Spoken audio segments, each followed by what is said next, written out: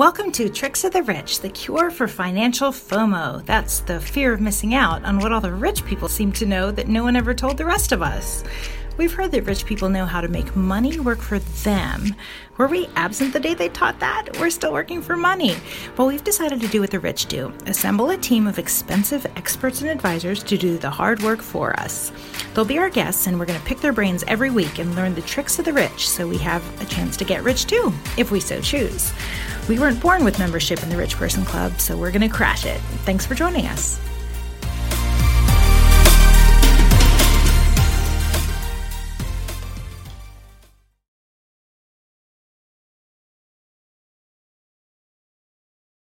All right, welcome back to another episode of Tricks of the Rich, and I'm your hostess, Jen, and I'm here with our favorite estate planner, Joel Harris. Hello, Jen. Thanks for having me back. So today, we wanted to do kind of estate planning 101. And you've already given us a few episodes of kind of the high points of estate planning, and we've had 3 episodes of you and I putting together, or you asking me all the questions that go into an estate plan. But we just kind of want to back up and go from the beginning and identify what an estate plan is, who needs it, why you need it. This is kind of life 101. If you want to get wealth, you have to preserve it not only for your heirs, but for yourself. You know, I've been thinking about this analogy a lot in what we're trying to do with Tricks of the Rich. Like if your life or your money or your wealth is a bucket, you got your inputs and you got a hole in the bottom. Like, you know, that hole in the bottom you have to patch, you have to protect it. So like all the work you do to fill your bucket isn't wasted on not having the right insurance, not having an estate plan, not, you know, there are so many protective things you have to do. Thinking about how you save money on taxes, like you're always either filling the bucket or keeping the bucket from leaking. And estate planning is to a large extent keeping the bucket from leaking, and it's just as important as filling it on the net basis. So first of all, Joe, can you tell us what is an estate plan? Well, there's kind of 2 ways to go here. First, there's planning for yourself to protect you if you become incapacitated. So incapacity planning. And then there's planning for when you're dead. So that's what most people think of estate planning, wills and trusts, but that's just part of it. So everybody has an estate, even if they don't have assets, because the estate is you. But for family with assets, the more assets you have, the more important it is to plan, because most taxes are optional. So when I hear estate, I think that's a rich person thing. Like even a yard sale, if it's at a rich person's house, it's an estate sale. Like estate immediately is kind of like a tune-out cue for a lot of people. But you say everyone has an estate. Correct. Okay. And do you have to have stuff to have an estate, or just your very legal being is an estate? Your very legal being. You don't need to have any stuff. Most folks start off with a basic estate plan that's based on having powers of attorney. Powers of attorney are documents that only work while you're alive. They expire on your death with one limited exception. There are 2 kinds of powers of attorney. Financial power of attorney, where you appoint 1 or more people to take care of financial matters for you, and you can have it effective immediately, or you can have it effective only on proof of your incapacity. And then there is the medical power of attorney. Some states call this a living will. Here in California, it's an advanced health care directive. And this is where you say that if you are not able to make your own medical decisions, what they should be and who you want to have legally carry those out for you. The medical power of attorney will survive you for final arrangements. So the person you appoint in your advanced health care directive can take care of, you know, what happens to your body, funeral and burial arrangements. If you don't have that, they won't talk to anybody, except maybe if they have a lot of money. So the advanced healthcare is also post-body care. Right. It's like when you're dead. Like so that I guess you could also have your will talk about a trustee and your wishes, last wishes, and everything. Or is that better embedded in the healthcare directive? Now, a will, Jen, only works if you are dead, and the will has to be accepted by the court before anybody can act under the will, and that's a very lengthy and expensive process. So we're trying to avoid wills here. And you don't want to be chilling in the morgue for 6 months until the will's accepted. So you right. need something in your advance medical directive about in case of death. So what happens is that most people who don't do powers of attorney, if you get sick and nobody can legally pay your bills or make decisions for you, that's where we end up in the conservatorship process. So your spouse, family, kids will go to court and apply for a conservatorship that will last the rest of your lifetime, and these are very expensive. So you can spend a couple $100 and get powers of attorney, or make your family potentially spend hundreds of thousands of your dollars and get a conservatorship. And if your family doesn't step up and do it, and you end up in the hospital or a nursing home, the county conservator will step in and take over your money. And they're very good at spending it, and they're not very good at using different tips and tricks to preserving assets for the patients that they're in charge of. So they tend to just get you into a nice nursing home, spend $10,000 to $15,000 a month until you run out of money, and then put you on Medi-Cal, where there are ways to protect your money so you don't have to spend it all.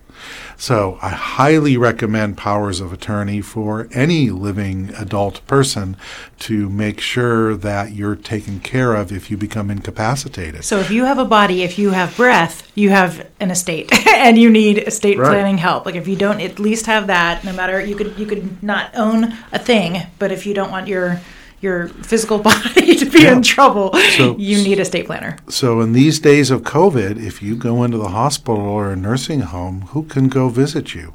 No one. Right. So how are we going to pay your bills or make decisions for you? If we don't have a power of attorney, you have to go to court. Guess what's closed again? Courts. So it's a very difficult process if you haven't set anything up.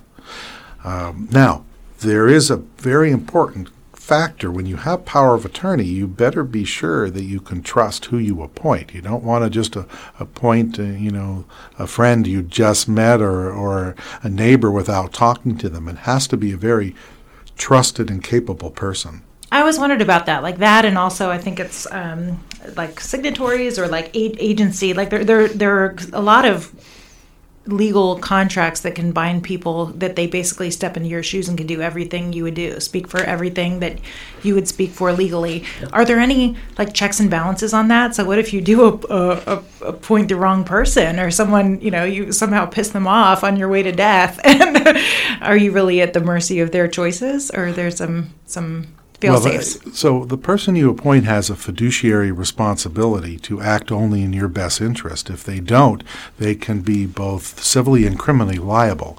And I have excellent attorneys that I occasionally have to refer people to and families to when the fiduciary doesn't behave themselves. Okay, good. So there's some check on that. Often, especially if they're other family members and they see all your money disappearing, they're going to want to know what's going on. But if you don't have the right person to appoint, you want to perhaps get a professional fiduciary or a bank to handle things if you can't. Does it cost money to contract with them in advance of your death, or the fees start accruing after your death? Like, how expensive is it to have that in place? Well, the fees don't accrue until they start working. Okay. So a professional will either charge an hourly rate or a flat percentage, and a bank just charges a percentage. And usually it's a small amount, around 1% to 2%, usually at the most, of the value of what they're managing for you. So if you wanted to get that in place, it's not like it'll cost money to set it up. It'll only cost money on the back end, or when it's actually being happening. Correct. Okay, that's good. That's one thing that wouldn't let fewer reason to get scared away from that. It does sound very imposing. Now, back to powers of attorney, it's very important that you use the right forms and get them signed correctly. So I've seen a lot of folks, get old, what we used to call stationery store forms off the internet that are no longer valid or not complete. They don't fill them out properly, and then they don't execute them properly. A general financial power of attorney in California requires a notary.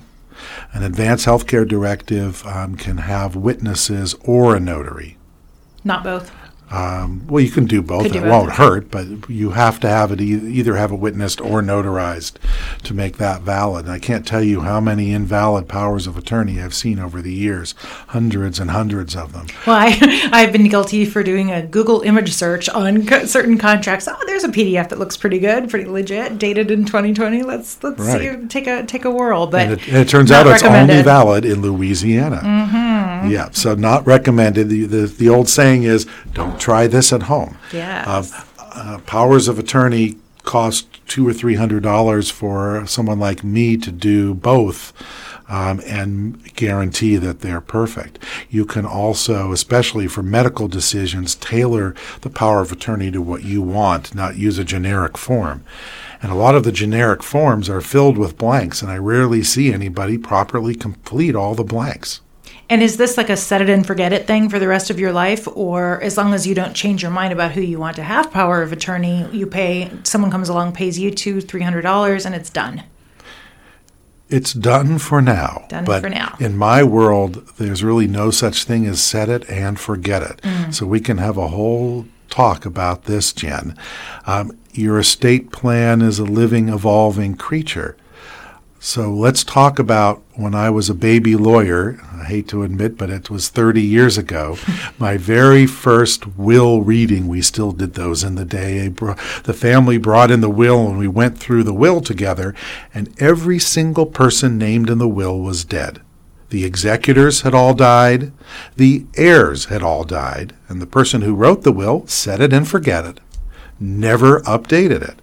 So these are living documents, folks. So every so often you need to look at them and make sure that you still like and trust who you appointed. They're still willing to act or still alive. And they're still alive and making as good a judgment as you would want them to make.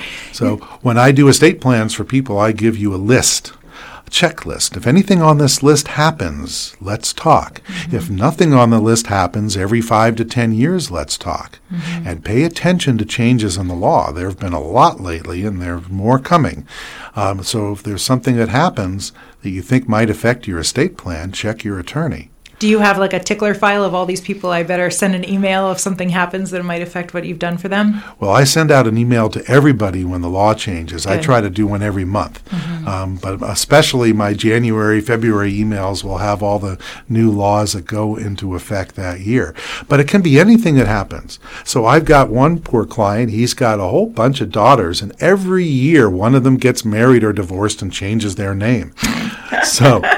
And they're all in charge in his estate plan, and their names have to match their ID. So every year we have to make some amendments to correct the names of his daughters. Well, that's a minefield. Like, what if someone legally? I mean, presumably you have to probably put their social security number, or something that identifies that person. So even if they decide to, change their name to like Moonchild, if they just randomly change your name, like, you have to change it, or there's still, it follows them in some way. Well, if you've appointed someone to be your executor or trustee, they have to have ID to be able to go to a bank or financial company or title company and show, I'm this person. So we have to keep modifying the documents. And I have had moon children, and I ask my client to tell me what the legal name they have on their ID is, and it's usually something like Jane Smith. But there are a lot of other changes. So if you get divorced, you have to redo your estate plan. If you win the lottery, there's some fun estate planning we can do. Maybe that should be another a show, Jen. Oh, for all the 5 people in Contra Costa County that'll apply to, but I wish it were me. So one big mistake a lot of people make, and my clients try to make, and I won't let them, is naming specific beneficiaries, especially grandchildren. So I have a lot of my clients who want to set up something for their grandkids to help with the crazy costs of college. And what they want to do is say, okay, I have my first grandchild, and I want to leave him $10,000. So my question is, what happens when you have your second grandchild? Well, they said, well, we would want him to have $10,000 too.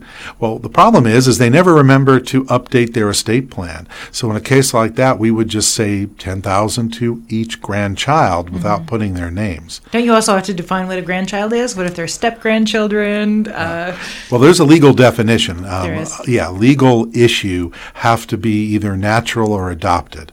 So step don't count. Interesting, but you could specify that. That's all just You have to enumerate those things. So the big specific. picture, Jen, is if things happen, if there's any major change in your family or your finances, you need to have your estate plan reviewed, starting with the powers of attorney. But again, the powers of attorney only work when you're alive. The will is kind of the opposite. So a will only works if you are dead. I can't tell you how many times people have said, my executor this and my executor that. Well, you don't have an executor until somebody is actually appointed by the court, and the court issues a document called letters testamentary that is then certified by the court, and now that person can carry it around and say, I'm the executor, and I'm going to spend a couple years in court and spend a whole lot of money getting through the process, because that's what happens when you have a will instead of a trust. So more accurately, when you're alive, you would say, I have a future executor.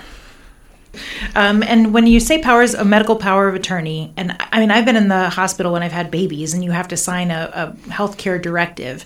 Is that for people who don't have a medical power of attorney, like in order so they have some legal laws to follow? And is it superseded by having an official one with someone like you, or how do those interact? Yeah. Try to avoid signing those forms in the hospital while they're rolling you down in a gurney to the operating room.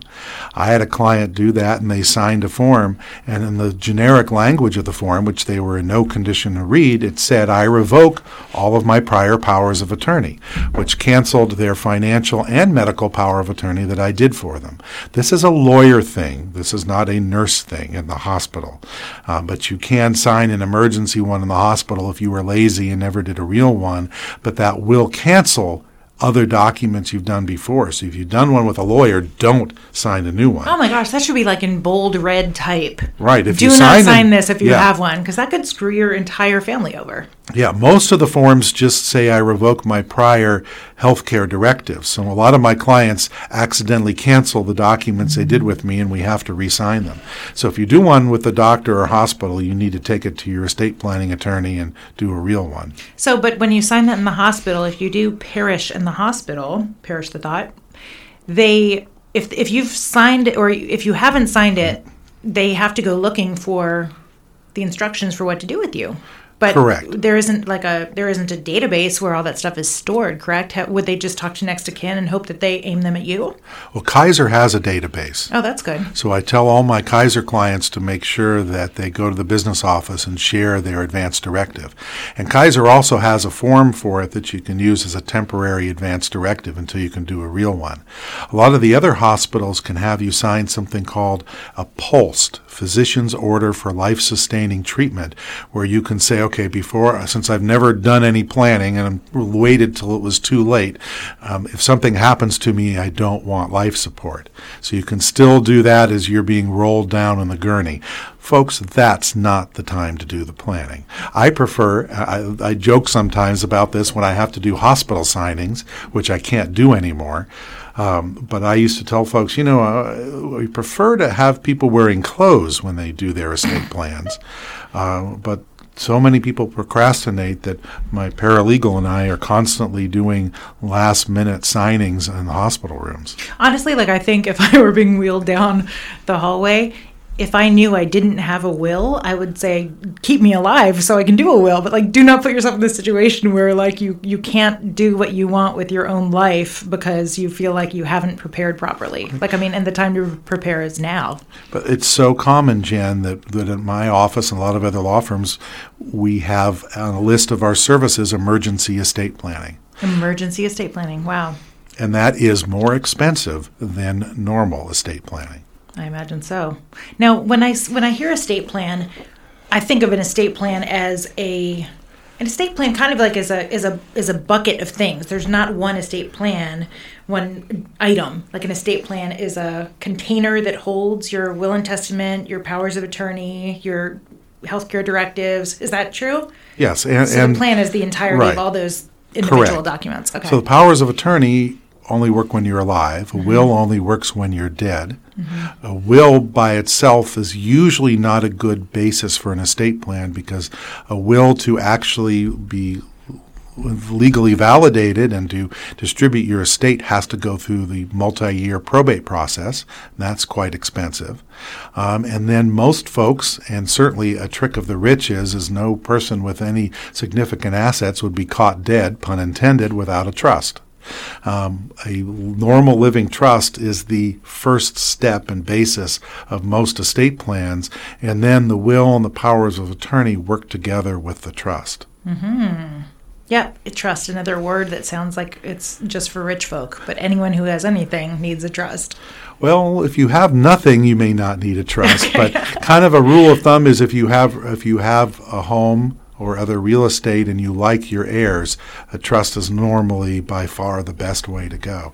And there are benefits for surviving spouse, for you, and for the children in a trust. It's interesting these days, we're here in California. We just passed a proposition called Prop 19 that will have the effect of significantly raising the property taxes when you inherit property.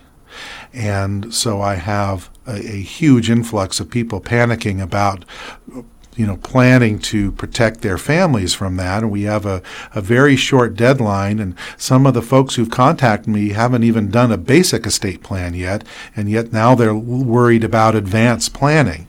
So there's not a whole lot I can do for them in the limited time we have. First step is you do the real basic living trust estate plan to avoid court, to protect your assets and do other fun things. Then there are a lot of advanced planning tools, which is what we're going to use for property tax planning. We can use to reduce or eliminate estate taxes, and a lot of other tricks that more sophisticated families use. It seems like if you are within the sound of our voices, you have a human body and ears, you need to call Joel for at least the stuff that pertains to your medical health and your well-being. If you own anything else, if you own anything or have kids, then you need the other stuff. So the default thinking that you should be having is, I need to call Joel. And then just the second question is, for what?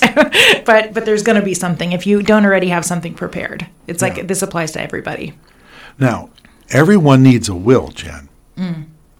So like you don't need a trust, but you still need a will, even if you don't have stuff. Even if you don't have stuff, you need a will. So, Number one, you need a will if you have children. It's the best way to appoint guardians for your children. Okay. There are other ways, but the will is best. Number two, if you have a smaller estate, if you don't have real estate. And by the way, this is generic information. This is not advice on how you should run out and try this at home. But if you don't have real estate and you have a smaller estate and you've named beneficiaries on your accounts, the will just serves as a backup to confirm how you want things distributed in case you mess up the beneficiary designations. So a lot of times I tell folks, make sure you put pay on death on your accounts, and I put it in writing, and they don't do it. So now at least the will goes to court and we have the right beneficiaries.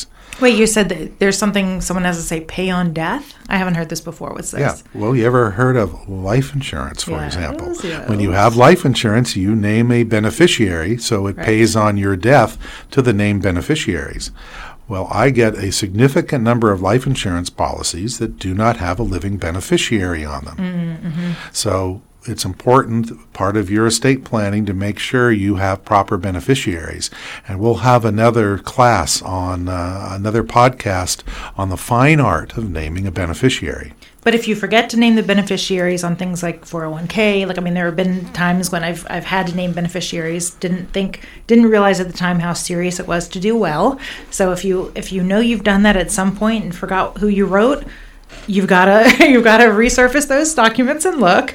But if you did that wrong, or you don't have anyone on there, or they're dead, the will can kind of retroactively say, oh, for all my assets that I didn't name a beneficiary, this is how I want it distributed. So the will is like the fail-safe.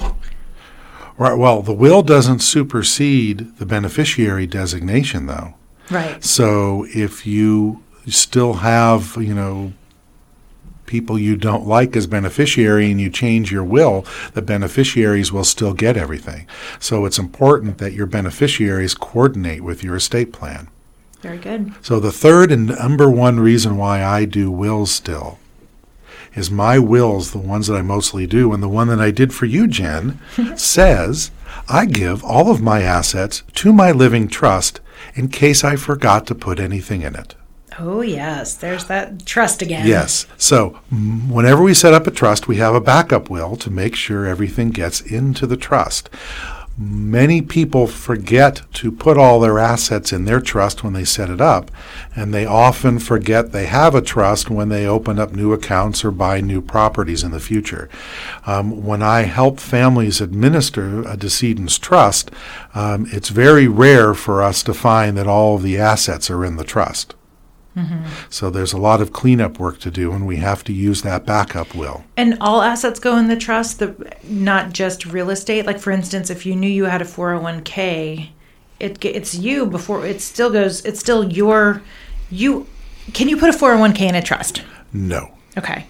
What can you put in a trust aside from real estate and So what trust, other assets can it hold? The trust is for your properties in any state, your businesses, your stocks, bonds, mutual funds, bank accounts, and other tangible assets. The trust cannot be the owner of an individual retirement account. Only an individual can. And then the trust normally is not the owner of life insurance, but is most often the beneficiary of life insurance. So when I do estate planning for clients, I create a checklist for them based on their assets, telling them what goes in the trust and how, and what does not go in the trust and why. So if you have a trust, if your bank accounts can go in there, does that mean that if I have a checking account at Wells Fargo, it says Trust of Jennifer Matias and not my name? Correct. Oh, wow. I don't think I've ever seen anyone have that, or I didn't realize that's the trick of the rich, and I apparently don't know many rich people. All right, because if your assets are not in your trust and you get sick, the trustee, one of the purposes of the trust is to hold your assets, so if you get sick, whoever you appoint as your successor trustee can manage them for you. I see, okay. If you leave anything out of the trust, then what I do is I have a power of attorney, and I appoint your same successor trustee as power of attorney so they can access that account and use it for you and put it in the trust. If you don't have the power of attorney, then your trustee is not able to access those accounts. Do people make give you power of attorney to clean up mess that they didn't deal with in life? No, I'm not allowed to write my name in as a fiduciary in my client's documents unless they're related to me. Okay, but I've had lots of offers. Yeah, yes. No kidding. Look out for me, man. So one of the purposes of a trust is to take care of you if you get sick. And this, with Alzheimer's and dementia and the care that people can get now, this can be over 10 years of management, and it avoids a conservatorship. And then the second part of the trust is to take care of your heirs, your family, whoever you want them to be when you die. Now, can I ask if your checking account, bank accounts are in a trust, they own the account, is there a document, you're a signatory of it, and then when you're incapacitated, someone else that's appointed can write checks out of your checking account? Is that true? So what happens is when you set up a trust, and Jen's in the process of this, so she's going to be doing this, signing hers soon. We've already completed the drafts. And then after Jen signs her drafts, she is going to take her trust into her banks. And her banks are going to add the name of her trust to her accounts. If Jen were to get incapacitated or die, her trustee will show up at the bank with the trust and proof of death or incapacity, and then the bank will take Jen's name off of Jen's accounts and put the trustee's name on, so they are now in charge of the accounts. They are not the owner of the accounts. They are the manager of the accounts. The owner is still the trust for the benefit of Jen for her lifetime and the benefit of the heirs that Jen puts in her trust when Jen dies. The trustee might be one of the heirs, they might not. The plot thickens. So if there are certain banks that are like Northern Bank and Trust or Northern Trust Bank. If they have the word trust in it, does that mean they are specifically stating we specialize in accounts that are in trusts? Like, what does that mean in the... That means they have their own trust department Oh. that acts as a professional fiduciary for their clients. So a lot of my clients do not have a family member that has the skill and the trustworthiness to be in charge of their estate. So we'll appoint a professional fiduciary or a bank, such as the one you mentioned, write in the documents to be either your successor trustee or maybe a backup or a co-trustee to help out your family. In many cases, I imagine the richer the family, the less likely you are to have a trustee that's qualified to act as a trustee. So rich families will use a bank and trust or a trust bank and hire that fiduciary. Is that kind of the default? Like for rich families, that's usually what happens? It depends, but Really? they're much more likely to use a professional, especially if they don't have skilled children managing things. We want to be very, very careful in the world of estate planning to avoid a sickness that we call affluenza. Affluenza hits when you're non-affluent, when your heirs who are not skilled with money all of a sudden have unrestricted large sums of money, and they do all kinds of foolish things with it. They become new people, different people. Money can Yeah. make people crazy. We've seen that Yeah. anecdotally, and you do not want that happening to your family. So, And some people just aren't old enough. I just yesterday had to talk some people off the ledge who wanted to leave their estate to their grandkids at age 18 for college. And I said, well, if you give an 18-year-old a lot of money, are they going to go to college? I don't know. How about 21? They said, all right, if you give a junior all their tuition money, are they going to finish college? You want to set an age much higher than that and just have somebody more responsible in charge of dishing out the money until the kids are 30 or 60 years old and hopefully able to handle things well. So that's part of what we do in a trust is we set up ways to protect your children and grandchildren from themselves and make sure the money can be properly used. I put care support, maintenance, education. That's kind of the standard template, but I've had folks add, buy a car, pay for a golf club membership, pay for sports season tickets. I was going to say box seats of the Yep. Giants. Yeah, if you've already got season tickets, we want to make sure that the annual fee is paid so you can put whatever you want in your trust. And here comes Denise, our co-host, and she's going to join us here and ask me even more questions. Well, hi, thanks. Sorry I'm late. Dental work is never fun. Better late than never. Yeah, See, another trick of the rich. I Take heard- care of your teeth. And Yeah, we that's heard what that- you just did. Yeah, we heard that Denise went to her dentist and made a bad impression. Ooh, ba-dum-bum. This is Joel Harris. I am an estate planning and probate attorney with 3 offices in the East Bay. I'm a state bar certified specialist and a California super lawyer. I help people set up estate plans because everybody has an estate, and if you don't think you have one, I can show you how. I also review and repair existing estate plans, and I help people administer estates. For 30 years, I've specialized in helping folks translate all this stuff into English instead of hereinafter theretofores. Denise has just joined us back from another exciting retainer sizing adventure or whatever. Yes, I really did have a bad impression last week, so I had to come back again today. Yes. Well, here is where you always make a good impression. So, yes, I'm sure Denise will have a lot of good questions. I'm learning so much. Like, he and I have already done 3 episodes on building my estate plan. Still haven't, taken it all the way to the finish line, but every single thing he says, there are 7 other questions. So we are digging deep today. So one thing that I think is, when you were just talking about trustees, choosing a trustee, often hiring a professional trustee if you have to. If a trustee passes away while they are doing their trustee thing, what happens? Do you have secondary trustees? What happens? It might take a long time to execute a...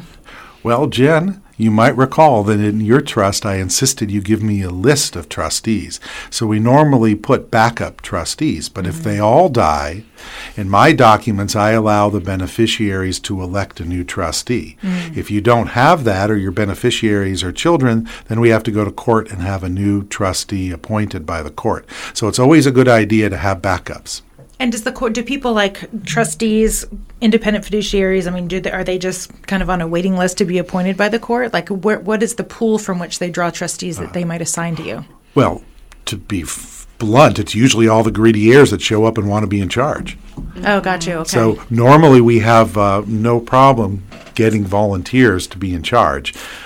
Someone within the flow of money. You don't need a professional to step up when someone has a Right. stake in it. They're And more then- than happy. There are Yeah. some that actually appoint attorneys to be the trustee for their kids. I worked with a cell where the parents had it in a trust, and it was going to the son, but it was an attorney that managed it, and the son really didn't have too much of a say. I mean, he could have an influence in what he Was it because he was irresponsible, or he Yes, was too young? because he was He he was irresponsible. So when the heirs all go to court and fight over who's going to be in charge, 9 out of 10 times the court will either appoint a professional fiduciary or tell them they have to agree on one and will not appoint any of them. And this can take a long time and cost a lot of money to get there. So it's best to do it yourself and appoint some people to be in charge and not to leave that for chance. So enough judges have seen enough shitstorms, so to speak, to know that if there's a lot of contention, it either has to be agreed to or going to be assigned, because otherwise they're going to be back in front of that judge how many more times in the next Correct. few years. Gotcha. So what is the cost? I mean, I'm sure setting up a estate plan, any of these elements, obviously, everyone within the sound of our voice needs some element of an estate plan. It'll cost some money to set up, but like, what is the cost of not having one? That seems like a far more motivating number. Yeah, and what's interesting is the number one reason people come to me to do a trust is to avoid probate court. That is not the number one reason to get one. There are a lot of other great benefits, but avoiding probate does save a couple of years in court and a lot of money. So the fee for probate is set by statute. So there's a minimum fee. There's no maximum fee. I guess the maximum fee is 100% of the estate, which I've seen happen. But the court appraises the assets of the estate, and then the attorney and the executor get 8% on the first 100,000, 6% on the next 100,000, 4% then up to $1 million, and then 2% up to, I don't remember how many millions. Maybe it's 15 million. And then that it's doesn't even 1%. include just like a fee to use the form. There's a fee to file a certain. Oh, that's not the court fees. Yeah, there are court fees. On top of that. And you have to pay the newspaper and the court appraiser and the court fees. The court fees and the appraisal, those cost more than setting up a trust. The attorney and executor fee for an average estate is, I tend to see usually about $40,000 to $50,000. Holy. If there's basically one house in the estate. And your debts don't count. This is gross estate. So if there's a mortgage on the house, it's worth $1 million, it's going to be a $46,000 probate asset, whether there's a mortgage or not. Oh my gosh. So basically, you're either going to pay now or a heck of a lot more later. So don't ask how much it costs, how much Right. is the downside of not doing this. Yes, as Benjamin Franklin once wisely said, a stitch in time saves 9, or a heck of a lot of money. But this is not the sole reason to do estate planning, but this is a great reason to do it. And a lot of people realize that. We've got this law that I'm kind of still surprised that this happened in California. So this is involving nursing homes. A lot of folks end up in nursing homes, and they end up with liens against their estate. And that is currently, if you're on Medi-Cal, that's the lowest of the low, and that is a very small $10,250 per month minimum, and that lien then goes against your estate. Governor Brown signed a bill that says your estate will now only include probate assets. So if you have your house in a living trust, they can't put a lien on it against you or your spouse or your heirs. If your house goes through probate, then we have to pay back the state for your long-term care and maybe other things before anything would go to your heirs. So in the past, trusts only offered asset protection for your heirs. You can't put something in a living trust that you can take back whenever you want and then say, I don't have to pay my bills anymore. But now it can protect your assets from long-term care for yourself, your spouse, your kids, and so forth. But it also then can protect your kids from their spouses and their creditors and their poor spending habits and whatever else you want. You can put any provisions you want almost in a trust. Well, that is kind of generous of the Yes. state to actually do something to your benefit that doesn't fill the pockets of the state. And when you mentioned the fees, really quick, when you said a certain percentage on certain chunks of money or certain levels of money, is that the fee that is ongoing, for example, yearly based on the dollars at the start of the probate? Or because obviously that number, the estate is going to end up being less and less. Right. The probate is a fixed fee. That the percentages I gave you is the minimum. And then there's a list of things that we can ask for extraordinary fees for. And that doesn't include appraisers, realtor fees, and so forth, and court fees and newspaper fees and all that. That's Is that just, an annual fee, though? No, that's a one-time One fee. time, okay. Yeah, I wish it was an annual fee because probates take, especially these days, more than a year. And the attorney doesn't actually get paid until it's done, so we don't ever delay it. We try to get these done as quickly as possible. But for a professional fiduciary or for your trustee of your trust, you usually pay them roughly 1%, and that is an annual fee for managing your trust that doesn't start until they take over. It doesn't cost anything to name a professional in your will or trust. They don't charge until they start work, and then they charge either hourly or annually. But in theory, if they're doing a good job as a trustee, wouldn't the trust eventually be all the will has been exercised, the trust is empty? So I understand why you would want things to happen quickly, but a trustee could milk it, couldn't they? Just take a long time.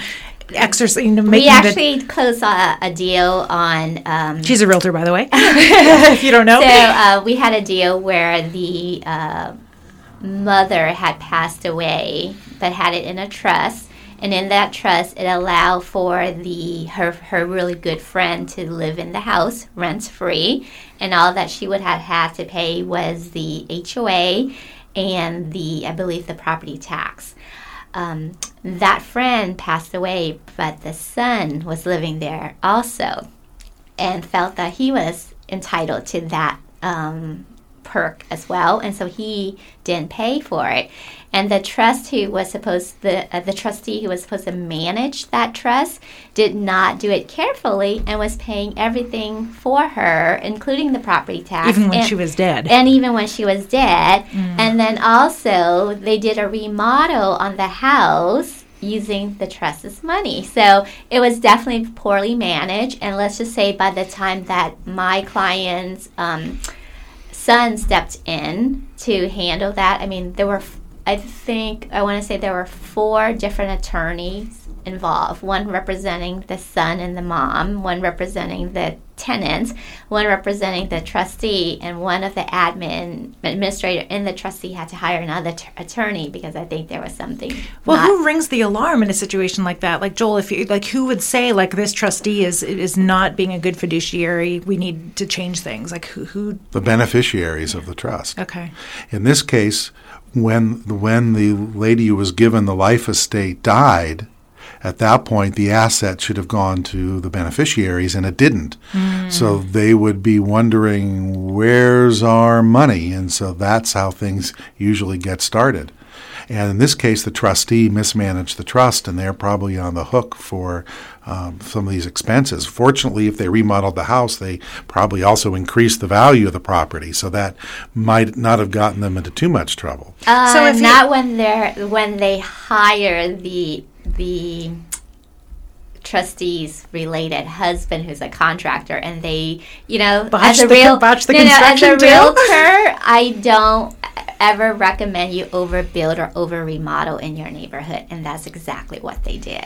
Man, malpractice They spent everywhere. $300,000 on a remodel for a 2-bedroom condo. Jeez. So that was definitely putting money in their pocket. Must have been a nice condo, yeah. It was a really nice gold fixtures. condo. So the trustee is going to be liable for mismanaging the trust and for hiring somebody not at arm's length but a relative and then overpaying for their services. So that's going to come back to the trustee.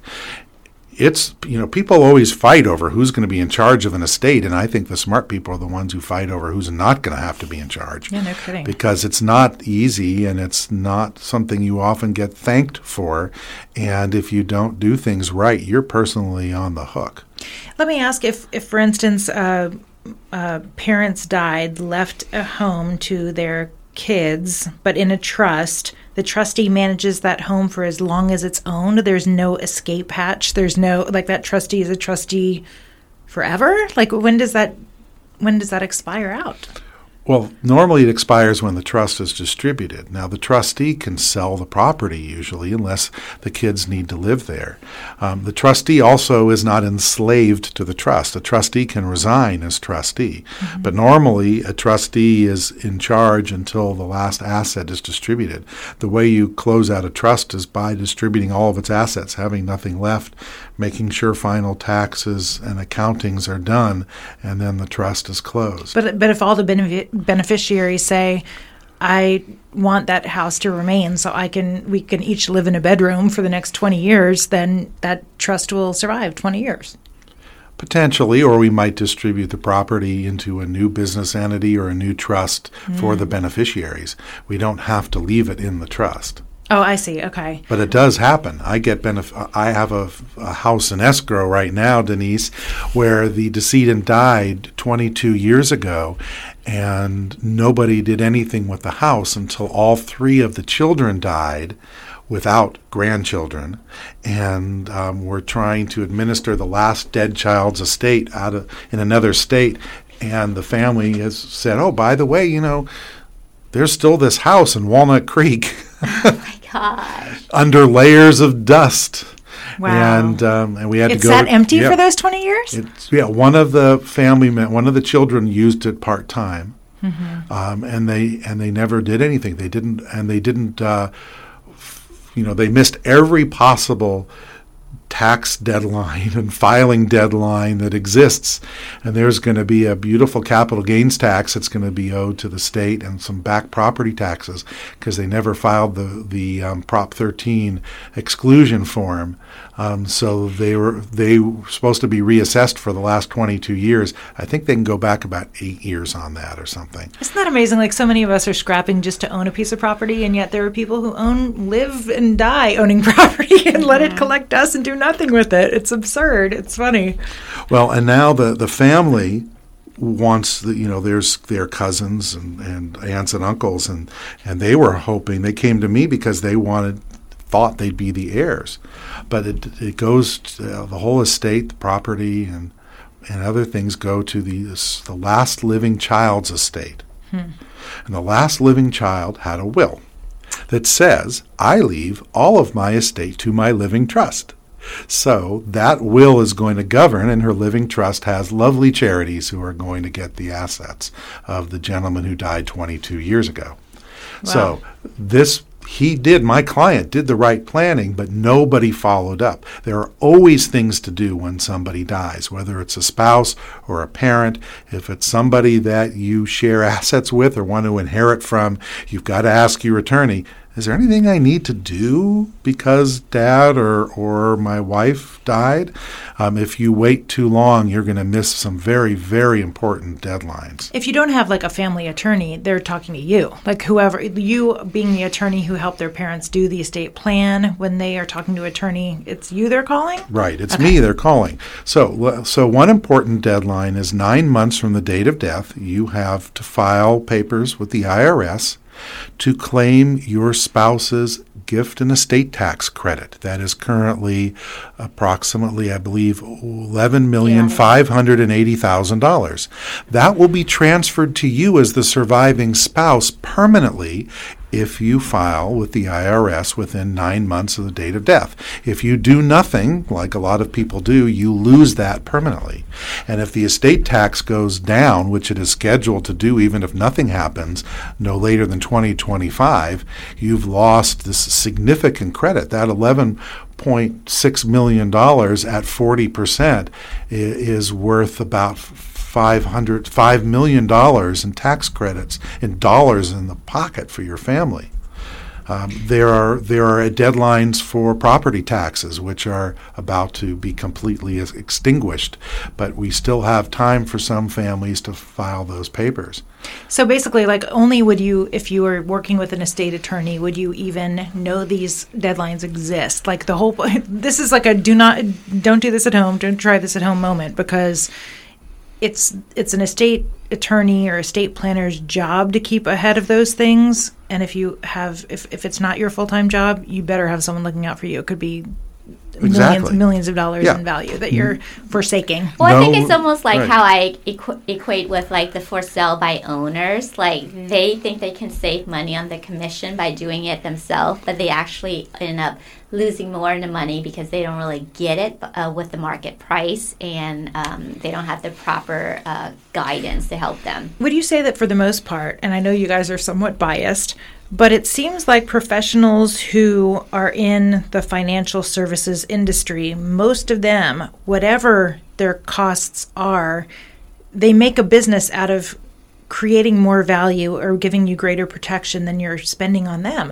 Well, it's just like buying car insurance, right? Or home insurance. You don't expect you to get into an accident, or you don't expect to have your house burned down, but you buy it and you don't use it and you don't claim it every year. But, estate planning, it costs money up front. But and the odds are a lot better, because the odds of you needing your insurance are fairly low, and the odds of you dying, unfortunately, folks, is still 100%. Mm-hmm. Yeah, or ending up in a hospital or anything. So, yeah, with everything, insurance is something you pay for that you hope you don't use. All other financial professionals you're paying, but you will get more value than you're paying if you do it right. Right? If you get the right person who helps you, they will give you more value than you pay for. But it's costing. Right. So, Jen, we talked about in earlier episodes of this podcast the importance of having your team. Rich or successful families have their estate attorney, their CPA, and their financial planner. So if something happens or there's a death, you just ask the question and they will tell you, here are the steps you need to take to preserve your assets, save taxes, etc., and then you are protected. It's the people who do nothing that this comes back to haunt them in incredible ways. Well, can you imagine, like, a parent dies or a spouse dies and you have to go on Yelp to try to find a financial professional that can help you out? I mean, what a horrible situation to be in. So build your team now, and there are even services, there are definitely services you need now. There are services that you need to protect yourself with, but any amount of, if you have to put it on your credit card, it's something that really should be done. And you know what I want to point out, it's also so important because I've been through a situation where, a parent died unexpectedly, and then all these decisions, and everyone's emotional, and you sometimes don't make the right decision, and family members stop talking to each other because of the emotion involved, and the mindset is different. So estate planning allows you to actually honor the wish of the person who passed away, and not assume what they want, what they would have wanted for the family, or make decisions in the heat of the moment. Exactly. Right. There's no guesswork. There's less fighting. Mm-hmm. The biggest issue, the first issue that comes up is burial, cremation, where, when, how, what, why. I'm always trying to talk my clients into pre-planning and putting this in their estate planning documents that this is what they want. What is that called? It's a certain, is a section of, what is that the... Well, in your living trust, Jen, there's a section called funeral and burial arrangements. That's what it's called.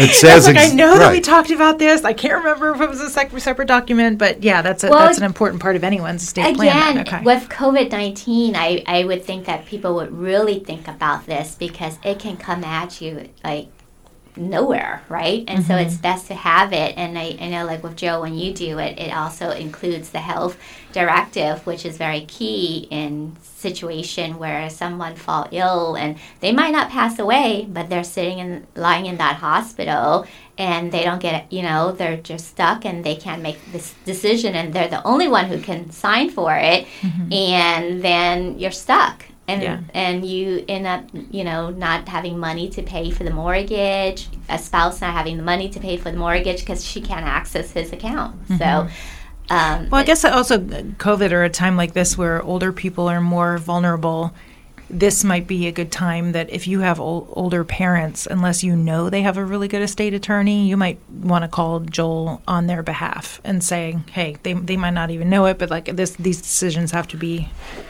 made, because some of the burden is not even borne by the person who didn't do the estate plan. It's borne by their loved ones. Well, my client was going to actually be reaching out to Joe to help plan her dad's estate planning. But just ask the parents, your parents or grandparents, when's the last time you've had this reviewed? And, if it's been a while, especially if it's been since before 2012, just say, make sure you go back to your attorney to have it reviewed. The law changed significantly in 2012, and many pre-2012 living trusts have to be updated. Well, my parents are very DIY. They're very do-it-yourself. They will do anything to save a buck. I always try to encourage them to use the professionals, but they're like, oh, well, we had a professional look at what we did that we printed off the internet that was pretty generic, or just like a LegalZoom kind of thing, and he said it was fine and it'll live forever. I keep telling them you really should get it checked out. And Joel, you chuckled. So am I right to continue to push them, or is it possible that they have actually got something that is time-proof? I have not yet in 30 years seen a homemade estate plan worked right, and I don't think I will see that in my lifetime. Ooh, maybe you can give them a money-back guarantee. If it's perfect, they don't have to pay. I will accept that challenge. Ooh. Fabulous. Oh, this will be good, because that will prove to people. It's like, you can offer to charge it on your credit card Yes. and say, you know what, I'm going to charge it on my credit card so that a professional can look at it and have a second opinion on whether your estate was done right. Yeah, done right. Because I know it's like I'm gonna be the when was the last one time bearing the they've done burden it? if it's not right. When was the last time they've done it? Because you have had 2 kids, and so was it done before Cece was, Yeah, totally. So for new clients who already have an estate plan, if they, like your parents, Jen, if you want me to review the whole estate plan, prepare a summary, find any mistakes, and then spend an hour with you going over it, I charge a flat fee of $450. That's a deal. So the deal is, for your parents, if I don't find any mistakes, I won't charge them that. Perfect. But what I'll actually probably do is prepare a list of the top 20 mistakes they made, and then I'll leave the rest to repair when we redo their documents. And I'll tell them it's only like $20 per mistake. It's like, it sounds like $40, $50, but if 20 is on the lower side of the mistakes you find, that will be interesting. So is it fun for you to just poke holes in all of them? Sometimes it is, yes. A glass of wine. Now here's an advertisement for attorneys, because I've been developing this form over the years. I use kind of a checklist and notes for my review. And the first line I ended up putting on my form is, attorney prepared estate plan, yes or no? The difference in errors I find is astronomical. There are some attorneys in my county, if they prepared the documents, all I need to discuss is the changes clients want to make. Some attorneys have retired, so they just want to change who gets what and who's in charge. That's all people really want to talk about. When it wasn't prepared by an attorney, I can rarely save the documents, and I find just vast lists of mistakes, and some of them are hysterical, especially when I find Mr. Sanchez. If your name's Sanchez, this is a disclaimer, this is not an actual person. Mr. Sanchez, I've met many, many years ago when I reviewed an estate plan that a potential new client had prepared, signed her trust that was prepared by her neighbor by using someone else's form, and they forgot to change names in the trust. They fixed the first page correctly, but the trustees and beneficiaries turned out to be people that my client had never heard of, and she was leaving everything to some guy named Sanchez. Maybe that was the neighbor. We never found out, but everything was wrong in the trust. Now wait, so she actually died with it being wrong, or No, you caught she didn't die. I thank caught God. it. Oh my gosh. So every year I find the trust with Mr. Sanchez back in there that she probably sends you a really good belonged Christmas to someone present. else's you form. Saved my life. Wow, that's Now, crazy. A lot of people complain when they have long trusts, and sometimes they get a little bit long. But it's very important to have all the here and after theretofores and boilerplate in your trust. In my trust, I make them an attachment and incorporate them by language in the trust. So I can do my trust in 5 to 9 pages, and normal folks can pretty much read them. And then I put about 16, 17 pages of boilerplate in the end. And some of my clients read it and say, well, I don't really need provision 47. Can we take that out? And the answer is, of course not, because these are all the required legal provisions and a lot of just-in-case emergency provisions I hope you never need to protect your heirs in a state if someone's in jail or a beneficiary becomes incapacitated or someone tries to contest your estate. Or last year I had 4 heirs and 3 were in bankruptcy at the time. So we can protect against those sorts of things in a trust. There are a lot of hidden benefits to a trust that don't apply to everybody, but completely save the day. And there's one I do want to talk about that applies in California that I see very frequently and in any other community property state. And this is the story of the lazy couple. The lazy couple decides that, look, we've got everything as joint ownership. When one of us dies, the surviving spouse will get everything. True. And then the surviving spouse can go to the lawyer and set up the trust. True. So the surviving spouse comes to me and they've got their house and usually 1 or 2 other properties, and they're all in joint tenancy, and they want me to transfer to them. And that's when we have the talk about community property. When we have assets properly set up as community property, normally in a living trust that designates it as community property, and a spouse dies, the surviving spouse gets a 100% step up in the cost basis of all of those assets. So that means that if the survivor wants to sell something, they don't have to pay a capital gains tax. Or if they sell it down the road, they only pay tax on the difference. If the survivor is going to keep a rental property, they get to depreciate it from full current value. That's a huge tax savings. If you use joint tenancy, it is a 50% step up in basis, not 100%. And that causes such a great loss that I end up having to take these folks to court instead. We go to probate court and file something called a spousal property petition, and we ask the court to confirm everything to the surviving spouse as community property, and then we get one of the same benefits of a living trust, and that costs more than doing a trust. So there are so many benefits to a trust that really it's nuts not to do one. But some folks still don't believe that the mortality rate is 100%, and that's why my probate practice is bigger than it has ever been in my lifetime. COVID is part of the reason, but I have a lot of estates that have nothing. I rarely see an estate that actually has a legitimate will, unless it's really old. It's either no will, a handwritten will, or they have a living trust and we're not going to court. That's pretty much all I see. And I have a record number of probates right now that are caused by the procrastinators and the do-it-yourselfers. So it's basically pay now or pay more later. It's a pretty easy choice. So if you don't like your heirs, then let it go to hell. Yes, absolutely. That's the only reason. So did people ever do a living trust with you without an estate plan, or it's always an element of an estate plan? It's an element of an estate plan. Okay. Estate planning is just getting your affairs in order, protecting yourself while you're alive, saying what happens with your family when you're dead. There's simple ways to set it up, more complex ways to set it up depending on what you want. Okay. And I know that you obviously work and live in Contra Costa County, but are you able to do this work for people all over California? You're able to adjust for different counties, or most of it is on a state level? It's all on a state and federal level. And these days when everyone's working at home and I'm doing everything remotely, I'm statewide, and I've enjoyed that. And then I just mail or email the final documents to you to print and get notarized. If you're in the Bay Area, you come see me, I notarize it for free. But if you're not, you can go to any notary and have it notarized and you're all set. Very cool. And I think you said you were doing a promotion, or I saw an email that if you want to buy your parents an estate plan or some consultation with Joel, you have gift cards, don't you? Yeah. So we're trying this experiment. Yes, the best gift ever. Well, over the years, I've had a number of parents and sometimes children, pay for their parents or children to set up an estate plan.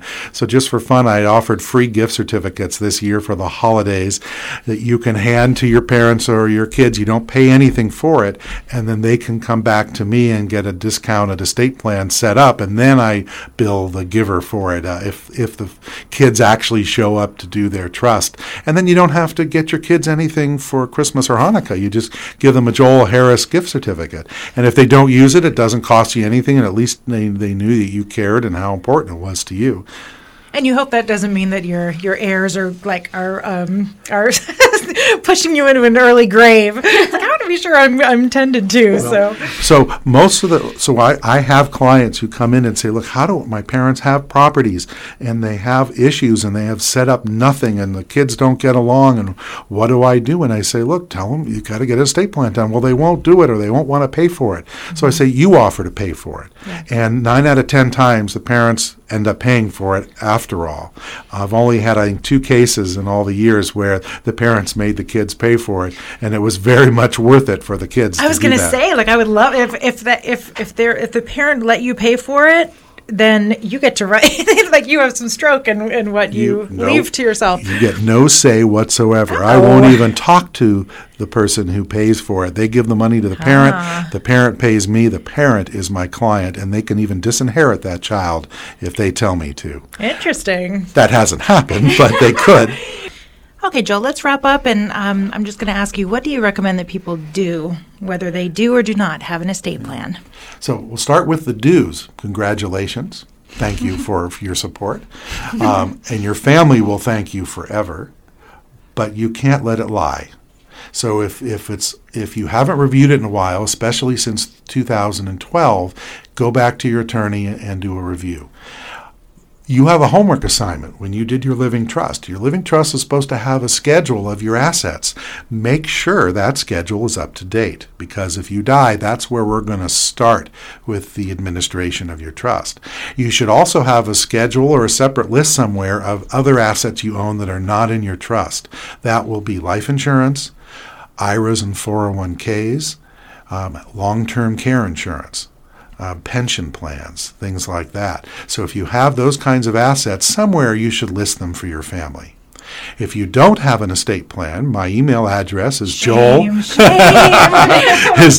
joelharrislaw.com. But the best way to find an attorney is to go on to calbar.org, the state bar's website, and do a certified specialist search. Last time I checked, there were about 900 attorneys in the state that are certified specialists in estate planning.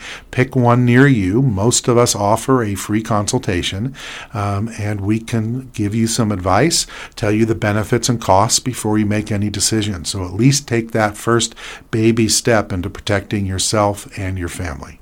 Fabulous. And I just want to also say, if you're looking to buy or sell a house, talk to Denise, because Joel is constantly in her ear to make sure that she and her clients handle all manners associated with estate planning and the legal side of home ownership. So they make a really good team. So also you can contact Denise. Just go to tricksoftherich.com to get in touch with any of us, or email tricksoftherich@gmail.com. I'll send you to the right person. Yeah, and if you're 55 or older, don't sell your house now until you talk to Denise, because there are significant new laws going into effect in California on April 1st. And if you don't sell your house at the right time, it's going to cost you. So talk to Denise about that. Thank you so much, Joe. Well, Denise, my parents are trying to sell their house before the end of March. Is this going to be a problem? We need to talk about this. Denise is my parents' realtor, and Joel, you were soon to be their estate planner. If I have anything to say about it. Well, we are going to talk together then and plan this out for them. All right, guys, we got to assemble the troops to help my parents out. So thank you all very much. Thank you for listening, and we'll hear you and see you next time. Thanks. Thank you.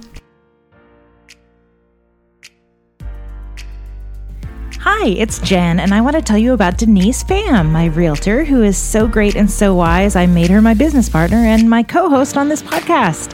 How you buy and sell your homes can affect your well-being and happiness for years to come, so be careful when choosing a realtor.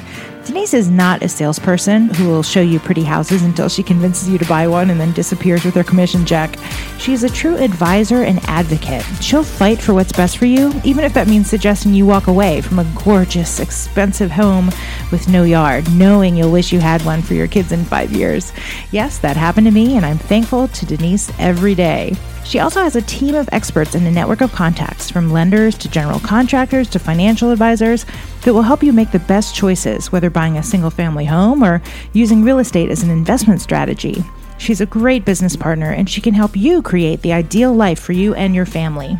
Visit tigerrealtor.com or contact her through tricksoftherich.com. No strings attached. She'd love to talk with you about your goals and how she can help you achieve them. Thank you so much for listening to the Tricks of the Rich podcast. Be sure to visit our website, tricksoftherich.com, where you can find recordings of the podcast and submit questions for our Q&A sessions and a list of events that we're having in your area so we can meet you in person and answer your personal questions. Thanks so much.